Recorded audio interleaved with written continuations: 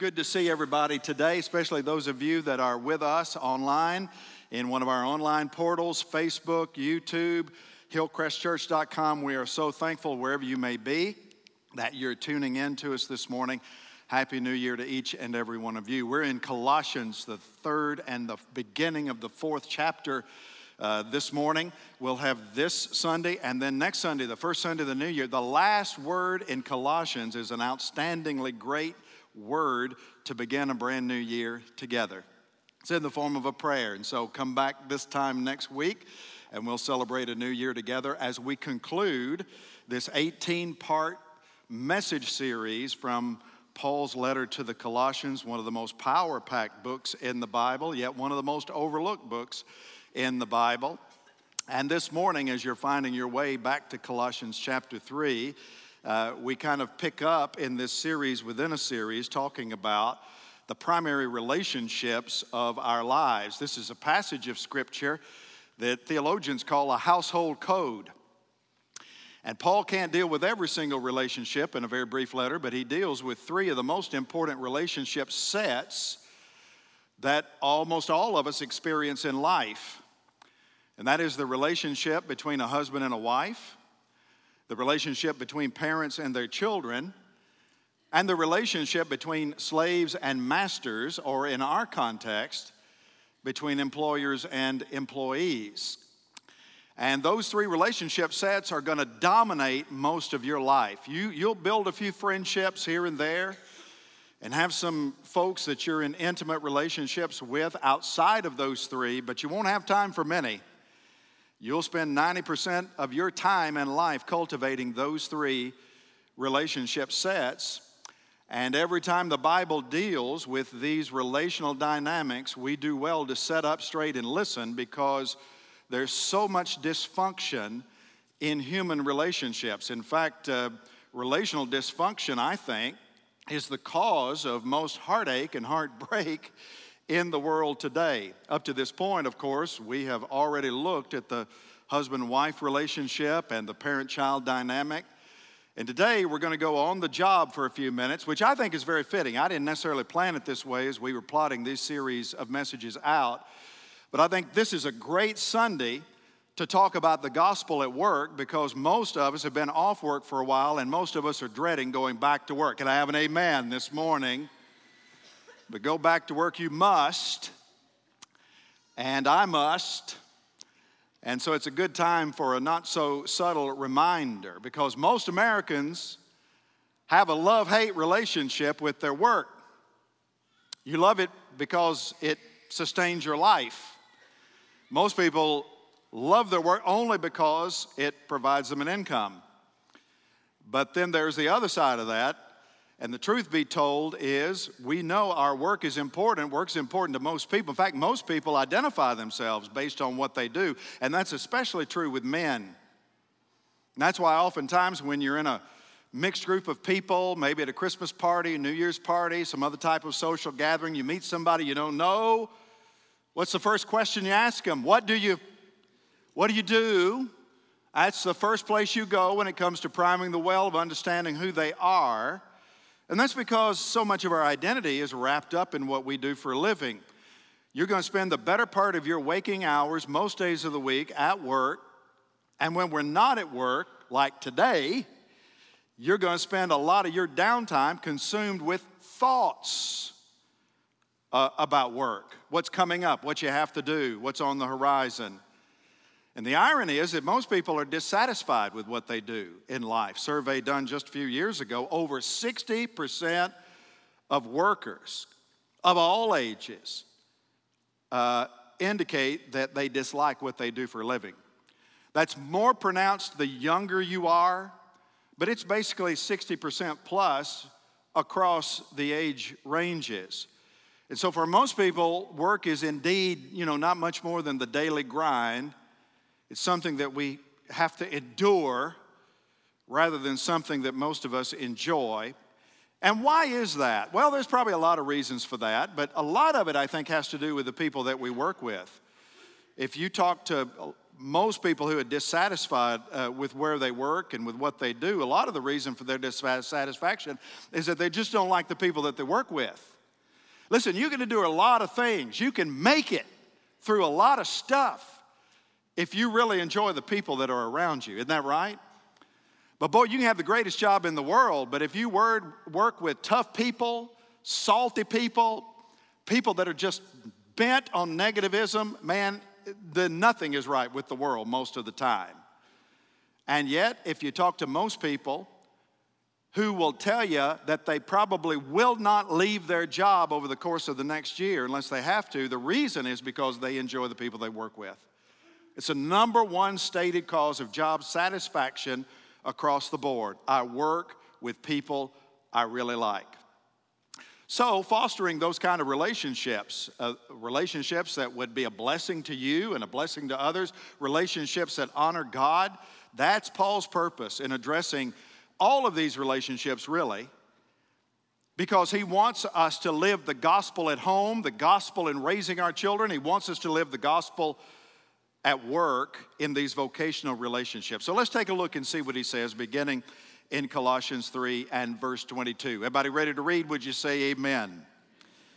Bondservants, some of your translations may well say slaves. Obey in everything those who are your earthly masters, not by way of eye service as people pleasers, but with sincerity of heart, fearing the Lord. Whatever you do, work heartily as for the Lord and not for men, knowing that from the Lord you will receive the inheritance as your reward. You are serving the Lord Christ. For the wrongdoer will be paid back for the wrong he has done, and there is no partiality. Masters, treat your bondservants justly and fairly, knowing that you also have a master in heaven. Father, as we work our way through this eternal word of the living God, may your Holy Spirit go before everything that I say. This is not about a preacher. This is about the Spirit of God wanting us to hear the word of God that we might live in the power of God. And so have your way here this morning through your word, and we give you thanks in Jesus' name. And all God's people said, amen. Now, let me just deal right out of the gate with the first thing that we come to, and that is the word bondservant here today. And let me just remind everybody that the words that we read here from the New Testament, during that period of the New Testament, we're obviously dealing with a different time, a different culture, a different place. 2,000 years ago, slavery was a huge part of the Greco-Roman culture. It's estimated by historians that some 35 to 40% of the population of the entire Roman Empire, 35 to 40%, were made up of slaves. Slavery was not a racial thing back then, as it has been in our American context. You could be from any type of ethnic background and find yourself as a slave or a bondservant, an indentured servant. So times were different, and we admit that right up front this morning. Only to say that thankfully the slave-master relationship no longer applies to us, and that's a good place for an amen. But here's the thing. The spiritual and professional and relational principles that Paul applies here between bondservants and masters are absolutely eternal. And they still apply to all of us today, only to us in our working relationships. And that's what I want us to talk about here this morning and understand today as we try to get a picture of what the gospel is supposed to look like, relationally speaking, at work. Now, as with the other two relational duos, Paul does the same thing here, and there's a relational dynamic existing between two types of people. Before, it was husbands and wives, parents and children. Now, for our context, we'll call it employers and employees, or workers and bosses, ever how you want to look at it this morning. And as in with each of the other two, there is a part in this relational dynamic where someone is vested with an authority from God and someone else is charged with the responsibility of yielding their rights to that authority, submitting themselves to that authority as they submit themselves to God, and following their leadership up to the point where following that leadership would lead them to violate their Christian conscience or violate the Word of God or lead them into sin in some form or fashion. So let's look at these two one at a time this morning. First, a word to the Christian workers, and it's simply this: Christian workers, obey and respect your employers. The Bible says here in verse 22, bondservants, obey in everything those who are your earthly masters. In other words, this is Paul's way of saying when you're on the job, you need to do what you're instructed to do by those in whom God has vested as your authority, and do it to the best of your ability and do it faithfully. The word obey here is in the Greek present tense, which is repetitive action. It's an ongoing kind of thing, which implies consistent, repeated, ongoing action as a manner of your life. So Paul's saying, obey your employer at all times and in all occasions. That's what he means when he says, obey them in everything. Again, submission and obedience always has limits in human relationships. Obey them in everything up to the point where your employer would lead you to do something that would cause you to compromise your Christian integrity, or something that's clearly illegal or unethical or immoral or unbiblical. But here's the thing, just like with anything else, most people just don't care for this submission thing. Can we just admit it? That's just a word we don't like. But it's a very biblical word. Can I say it again this morning? Everybody, man, woman, older person, child, employer, employee, everybody submits to somebody. This is not confined to one class of humanity. We all submit. We submit to the government authority. Church members are to submit to the authority of their pastors. Workers are to submit to their authorities on the job. Team players are to submit to the authority of their coaches, on and on and on. It's a military concept, means to rank under. Our military would be chaos apart from chain of command. And God is into chain of command because God is a God of order, not a God of confusion. He's a God of peace and productivity. So the bottom line is, if we're honest, we just don't like people telling us what to do. That's the gospel truth. We know we need a boss, we just don't want a boss. And that's true for just about any relationship. And an inevitable result of that in the workplace is that attitude often causes employers not to get an honest day's work for an honest day's wage from the people that work for them. My father-in-law, Judy's daddy, owned a business 40 years in the greater Nashville, Tennessee area. And he retired some years ago, probably 5 years earlier than optimal. He still enjoyed his business. He enjoyed the people that he met. He enjoyed the service that he provided. But he had an opportunity much earlier than he wanted to take it, but he decided to take it. And he and I were having lunch several years ago, and I asked him about that. I said, man, you're still in great health. The business is prosperous. There's not a chance that you're not going to be able to sell it 5-6 years from now. What led you to do it? And he didn't hesitate for a moment. You know what he said? I got tired of the labor wrangling. I got tired of trying to find people who wanted to work. Oh, I could find people to hire, but it's becoming more and more difficult to find anybody that really wants to work. So when he had an offer, he jumped at it, and that was the primary impulse that led him to do it. Now, we all understand why that's the case. For somebody that doesn't know the Lord Jesus Christ, somebody that's all about themselves. But for a believer, ought never be so in the life of a believer. We ought to be the best employees on the planet. Amen. You say, well, you don't know my boss. Mean-spirited, unreasonable, unfair. Can I just say this morning, it don't matter. It doesn't matter. I mean, an employer is an employer, and if you're working for them and you're taking home a wage that they're provided, they deserve your very best. regardless of their worthiness, regardless of their character. 1 Peter 2 in verse 18. Servants, be subject to your masters with all respect, not only to the good and gentle, but also to the unjust. Did y'all see that? Say amen. It doesn't matter. For this is a gracious thing. When mindful of God, one endures sorrows while suffering unjustly.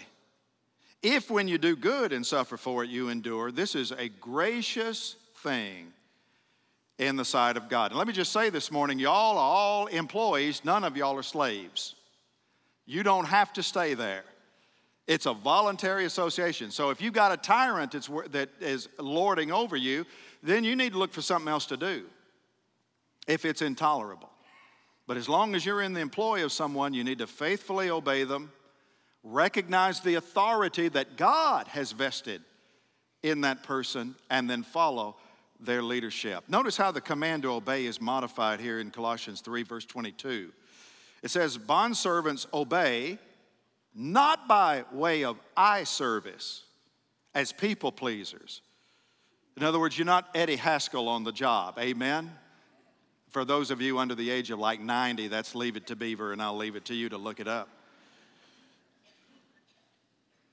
Not by way of eye service as people pleasers, but with sincerity of heart, fearing the Lord.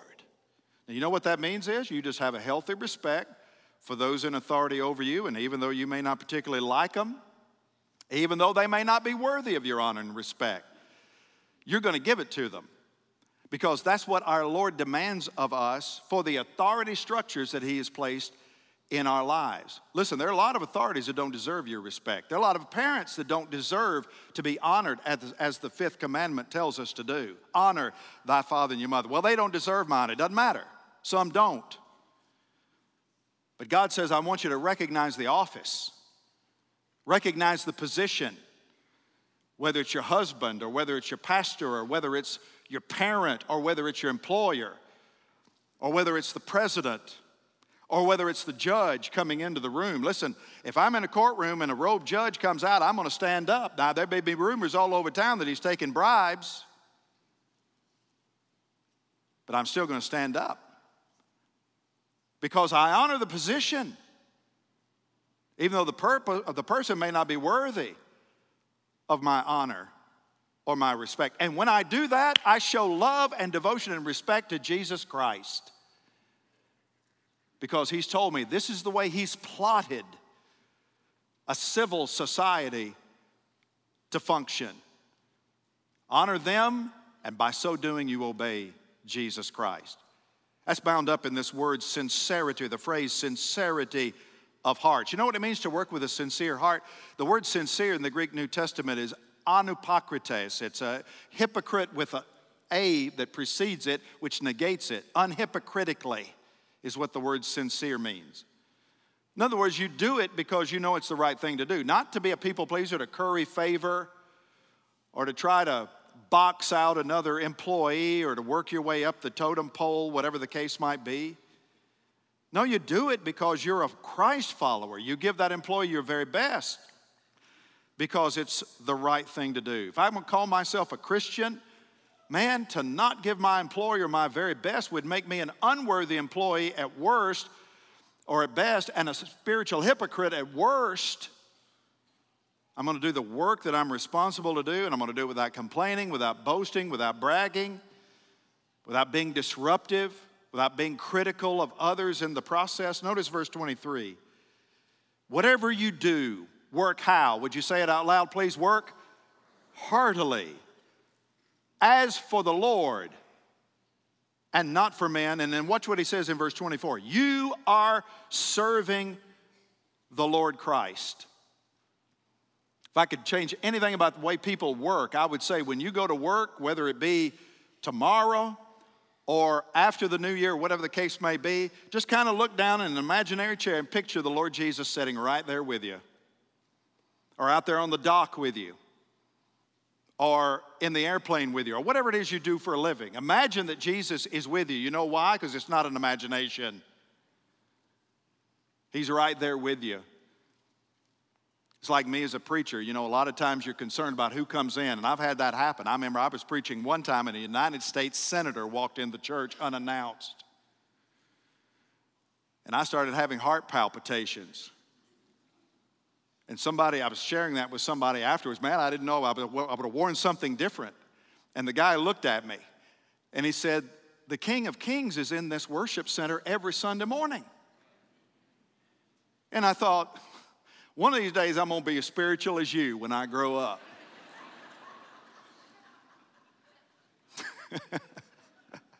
But you know, he's right.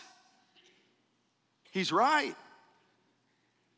And so I'm just telling you want to become a better worker, remember, you're working for the Lord Jesus, the King of Kings and the Lord of Lords. And your boss will begin to think you're the greatest thing that God ever made in life.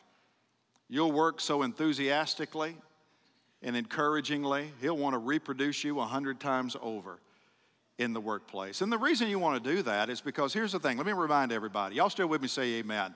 You're a walking billboard for Jesus Christ. I've said it 100 times. People know that you profess Christ, or at least they should. They know that you go to church, and most of the time they know where you're going to church. How you live, how you talk, how you work matters, because how you do all of that reflects not only on you and your family, it reflects on Jesus Christ. So many people work, and the only thing you've got in mind is you.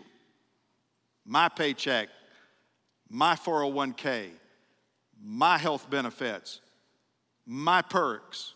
All those things are important, and all of them have a place, and you ought to be wise in how you negotiate and what you get and how you use what you get.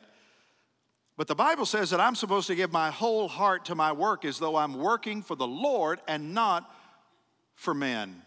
And when you do that kind of effort, I'm just saying, it will stand out, and you'll be giving a great testimony to the unbelievers that you work for and work with at your place of business. That's why it's so important to see your work not just as a job, but as your mission. Can I just say it? Your work is your mission field. Amen. I talk to a lot of people, and that's what they say.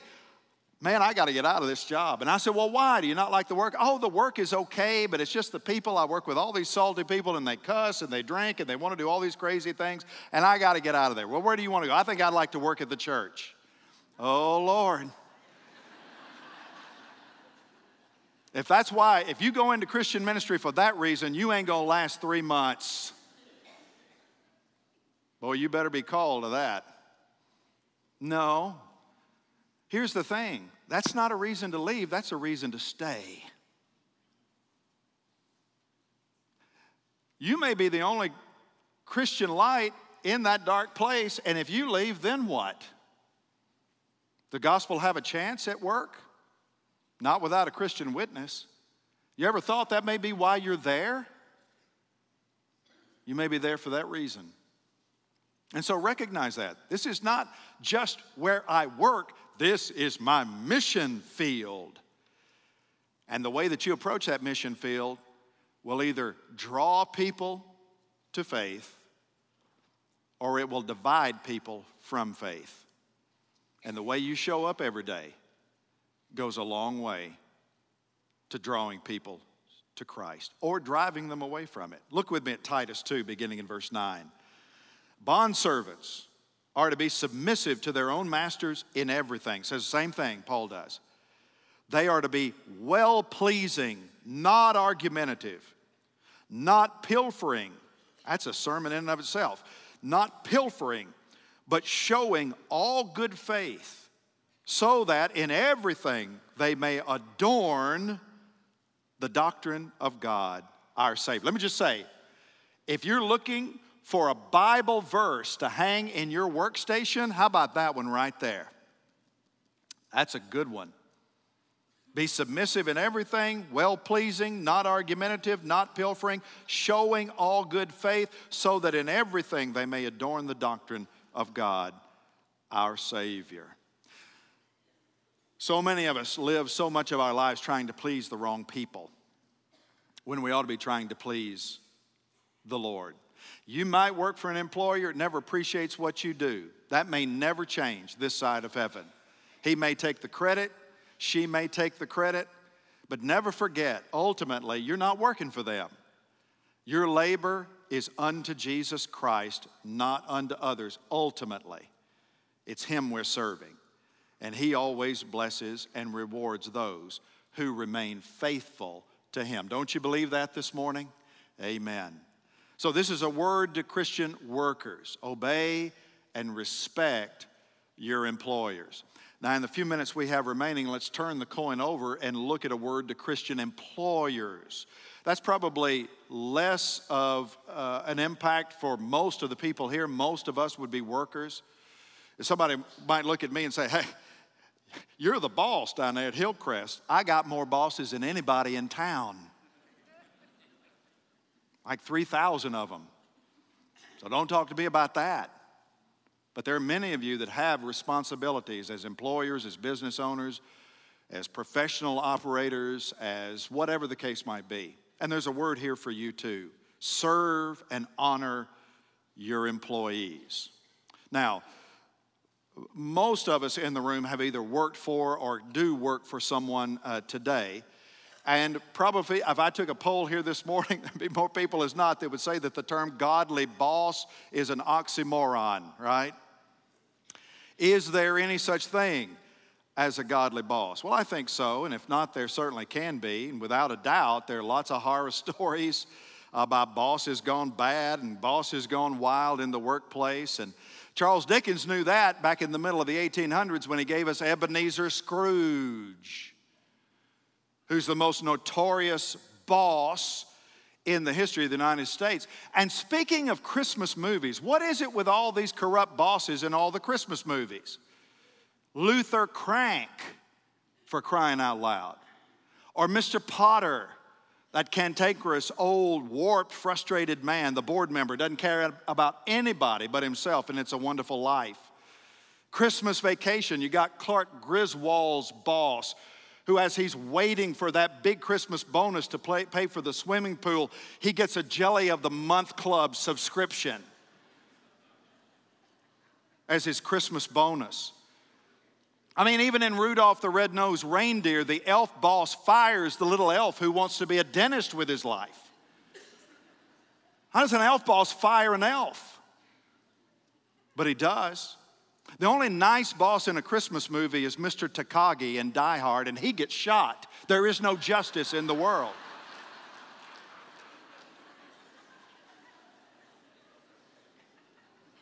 And then there's the argument about whether Die Hard is actually a Christmas movie. It divides families, including mine.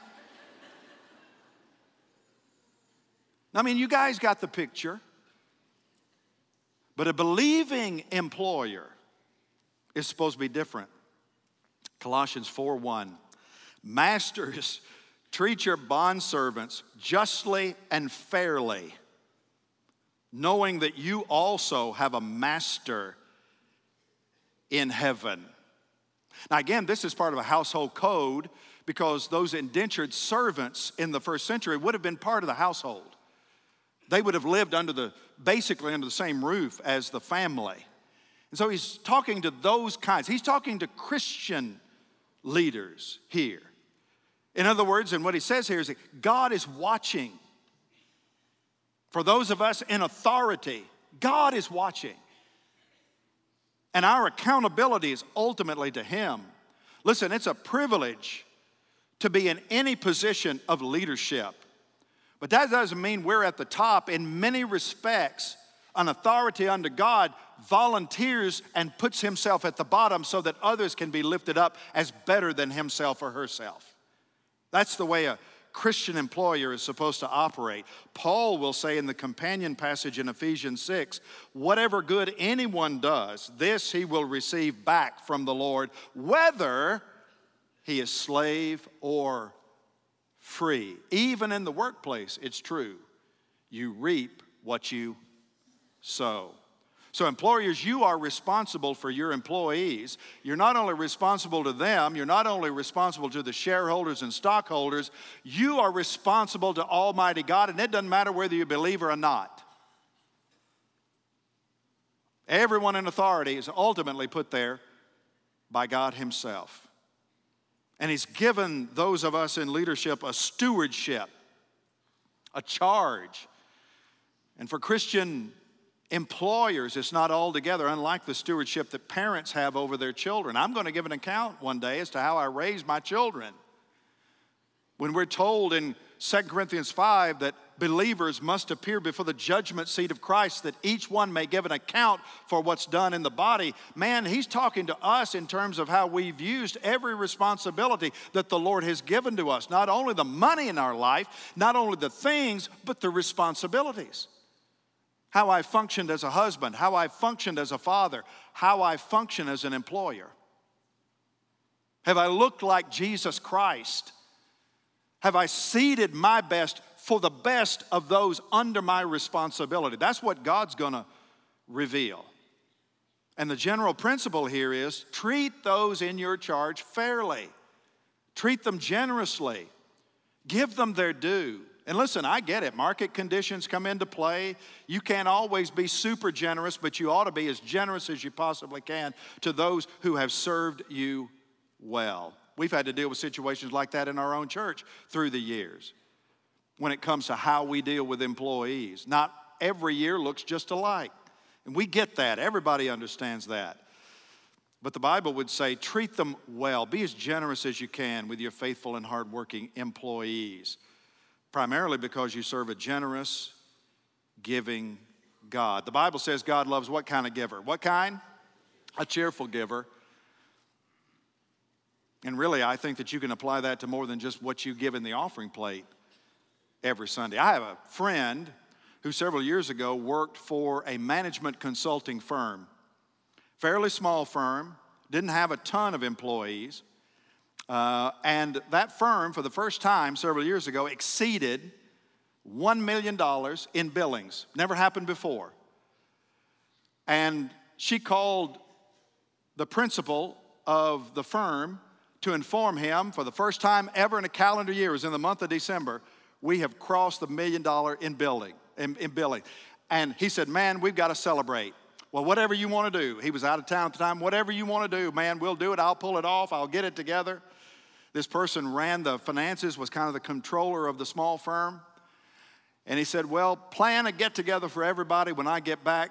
But before you do, write yourself a check for the equivalent of 1 year's wages as a bonus. How many of you want to work for that guy? Say amen. 1 year's an entire year.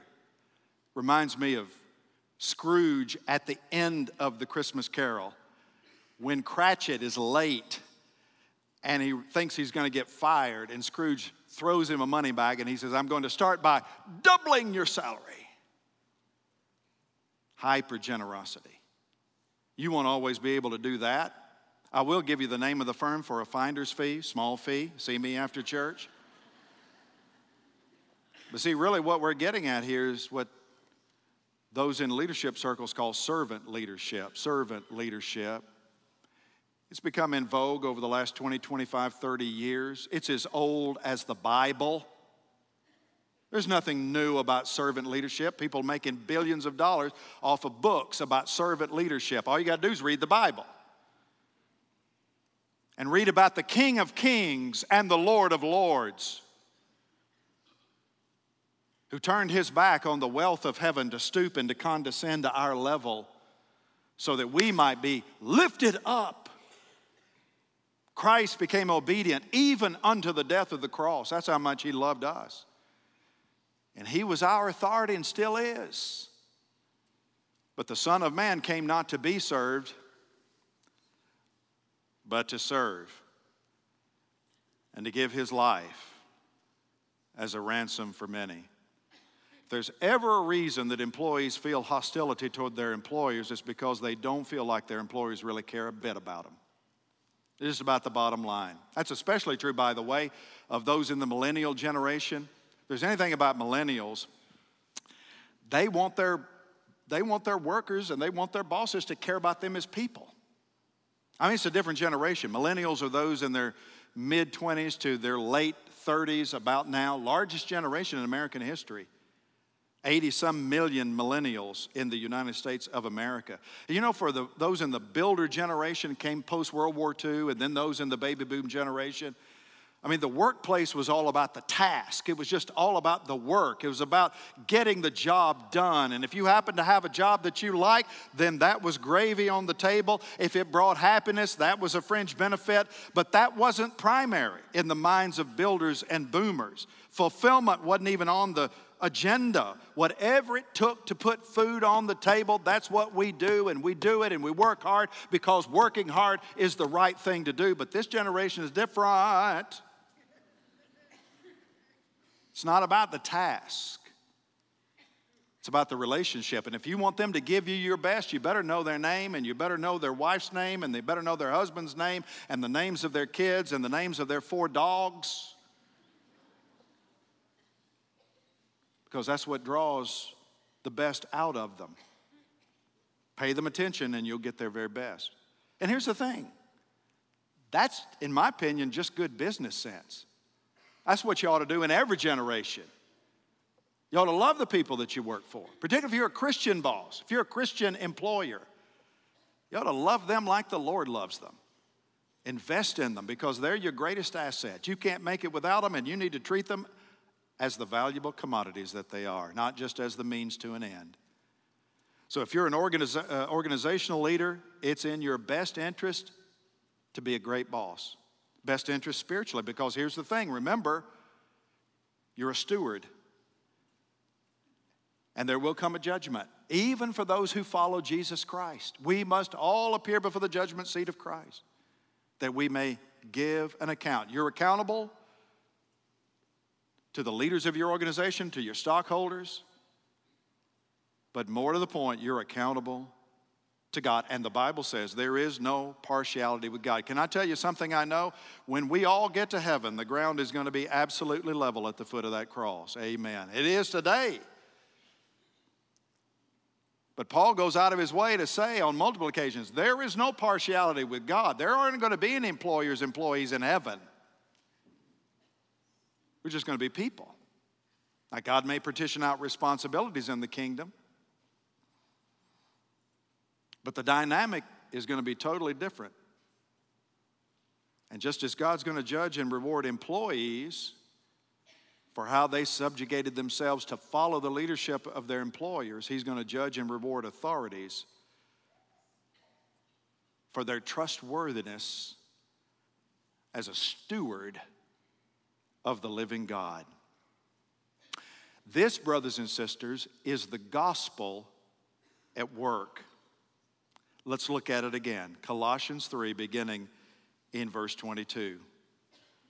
Bondservants, obey in everything those who are your earthly masters, not by way of eye service as people pleasers, but with sincerity of heart, fearing the Lord.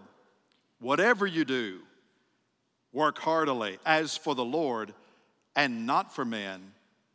Masters, treat your bondservants justly and fairly, knowing that you also have a master in heaven.